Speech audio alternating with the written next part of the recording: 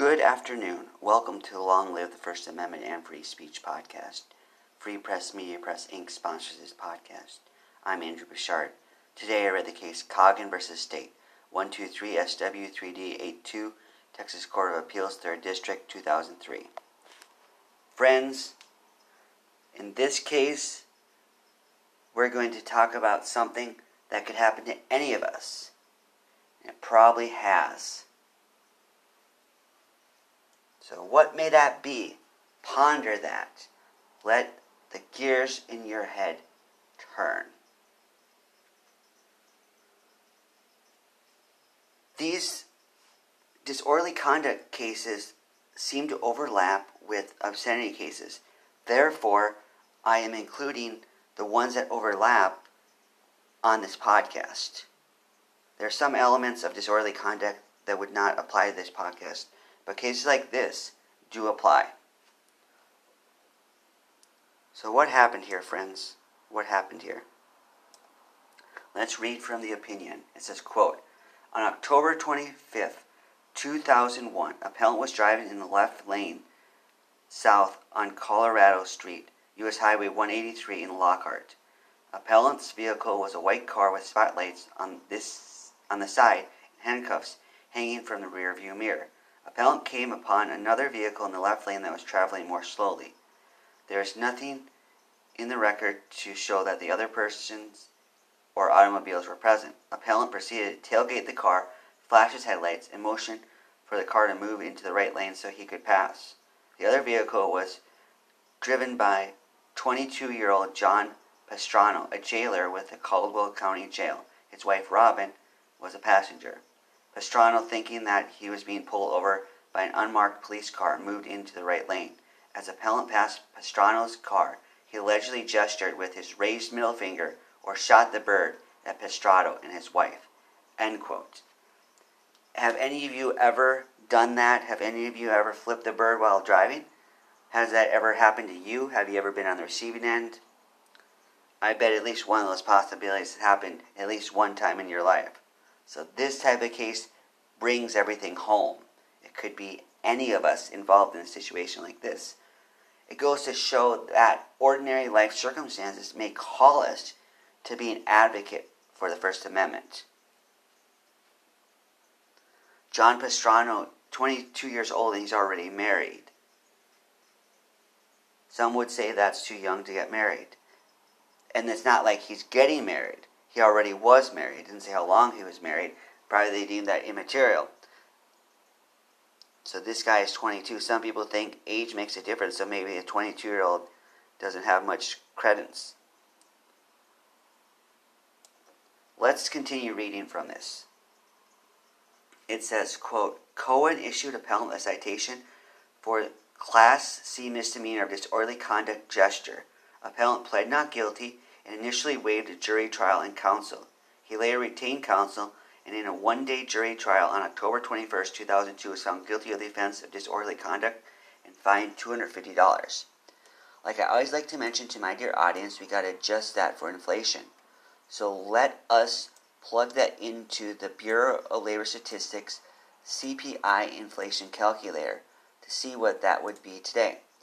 This was back in October 25th, 2001.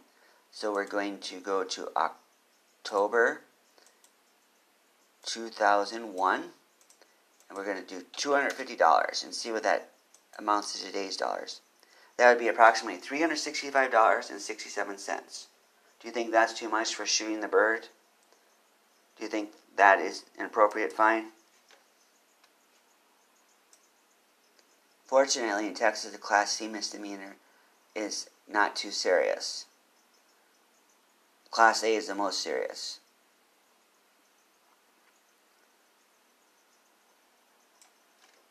How did the justices view this?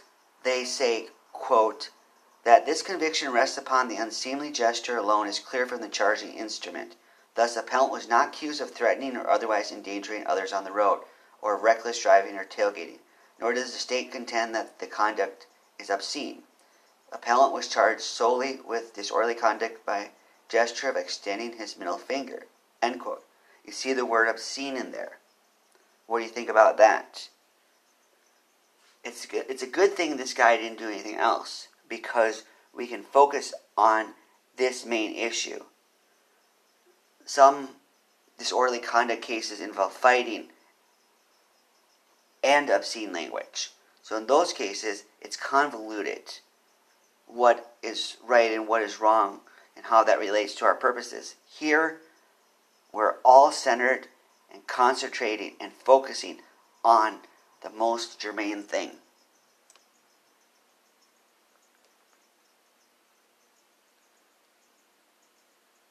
There were a few grounds of error that this appellant brought forth.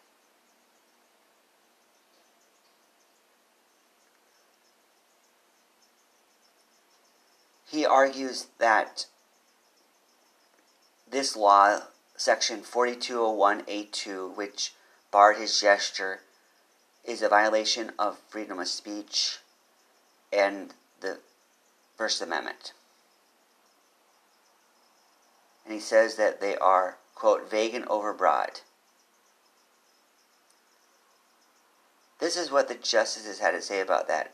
They say, quote, accordingly, we hold that the conduct prescribed under Section 4201A2 falls within the fighting words exception, does not violate rights of free speech and expression protected by the First and 14th Amendments to the United States Constitution.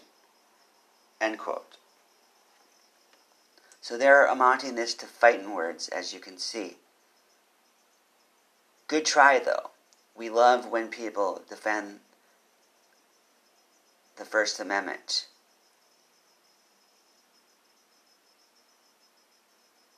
They don't think it's vague. They go in a long discussion about why it's not vague. They say, quote, a statute is not unconstitutionally vague merely because it fails to define words or phrases, end quote. He was arguing that it wasn't defining the stuff right. But unfortunately, that didn't hold true. I see their point. It's a valid argument.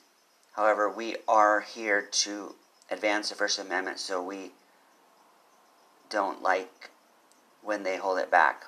They look into dictionary definitions of these words used in the statute, and they say it's something you can understand.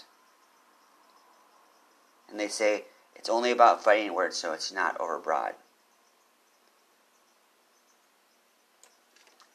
He also argues that this section is unconstitutional for another reason. Let's read from the record. It says, quote, in his third point of error, appellant contends that Section 4201A2 is unconstitutional as applied to him because there was no evidence of any immediate danger or threat from the people who witnessed his gesture. End quote. I have experience with disorderly conduct laws. In a prior podcast, we discussed my case with disorderly conduct. And one of the things they deem disorderly conduct is posing imminent threat of harm to others. Like they said, immediate danger or harm. And here they discuss whether that's the case, as what this appellant did. In my case, the judge ruled I wasn't causing any immediate harm by what I was doing, picketing.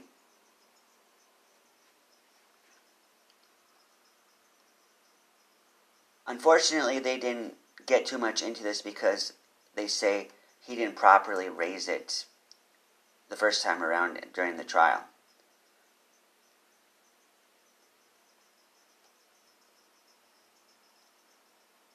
They also deal with what they call, quote, sufficiency of the evidence, end quote. They point out in the statute there are several things that have to take place for it to be a violation. So let's read what they said. It says, quote, from a rational trier of fact to have found appellant guilty of the offense of disorderly conduct by gesture, the state must have adduced proof to establish beyond a reasonable doubt that A, appellant, B, intentionally and knowingly, C, made an offensive gesture, D, in a public place, or E, that tends to incite immediate breach of peace, end quote. You wouldn't think a disorderly conduct trial would necessarily be this complicated. It would seem like such things would be reserved for murder trials, but they are. As a person who has had and won a disorderly conduct trial, they can debate, they can have disputes about things, and this is what happened here. So it has to have all those 5 things in place. If they accidentally show the middle finger, then it wouldn't be a trial. A was appellant, so it would have to be proved it was him that did it. If someone just saw 2 people in the audience and they couldn't tell which hand, then that would be one thing. They'd have to show he made an offensive gesture. It would have to be in a public place. If you just did it in your home, it might be a different story. The main part of the section they focus on is E, that tends to incite an immediate breach of peace. They analyze the history of the middle finger, and they say it goes back to the Romans, and they say it's been going on for a long time, and it's clear what it means. And they say also nobody debated whether that happened. So they conclude, yes, that part of the appellant making the gesture is without dispute. They want to determine whether this gesture in this circumstance would promote someone to react harshly in a fighting way. So they make the following notes. They say, quote, language that is merely harsh and insulting does not generally rise to the level of fighting words. Derisive or annoying words only rise to such a level when they plainly tend to excite the addressee to a breach of peace. It is not enough that the words merely arouse anger or resentment. Anything short of the use of fighting words does not constitute a violation of the statute. Here the records and circumstances of the case do not demonstrate that the appellant's gesture tends to incite an immediate breach of peace. Texas Penal Code annotated 4201A2. End quote.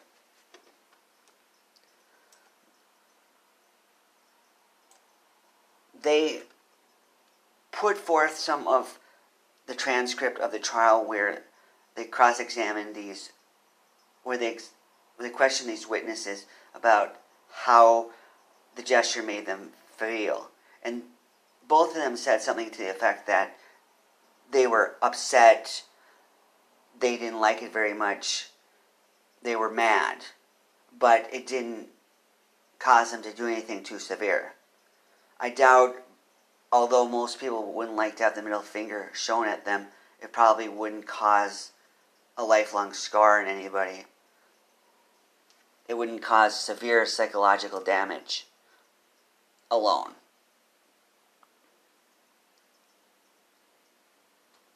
And they say the actions these people took after they were victims of the finger demonstrate that it wasn't that big of a deal and they weren't going to react in a violent way. As they say, quote, the fact that speech arouses some people to anger is simply not enough to amount to fighting words in the constitutional sense. End quote. And also, quote, we agree that the gesture, repugnant, distasteful, and crass as it is, could tend to incite an immediate breach of peace in a different context. End quote. Note, it says different context, not this context. And they say, quote, that this gesture may be thrust upon unsuspecting or sensitive viewers falls short of the type of conduct in a public place that would incite those present to violence. End quote. So how do they conclude? Let's read from this. It says, quote, we therefore sustain appellant's fourth point of error that the evidence was legally insufficient to support the judgment of the conviction. In light of our disposition, we need not address appellant's factual sufficiency challenge or his fifth point of error challenging probable cause to charge him with a crime. We hold that the evidence was legally insufficient to establish that the appellant's gesture tends to incite an immediate breach of peace. Because the evidence is legally insufficient to support appellant's guilt, we reverse the judgment of conviction and render a judgment of acquittal. End quote. There was a long dissent. One of the other judges thought he should have been convicted, and his actions did amount to disorderly conduct. But he wasn't in the majority. Our side won, folks. Our side won. So what do you think about that? Do you think Robert Lee Coggin is worthy of First Amendment heaven? If he is, you need to be like him. We need to be like him. I need to be like him. So let us ask ourselves how we can keep fighting the good fight to end up in First Amendment heaven. May this case inspire you. Who knows? Someone might flip you the bird today, or you might have a situation where you flip the bird and you might end up in this situation. You might become famous. You might become published in a court reporter like this. You might make history. So how will you advance the First Amendment, freedom of speech, and third parties today? Long live the First Amendment and free speech. Goodbye.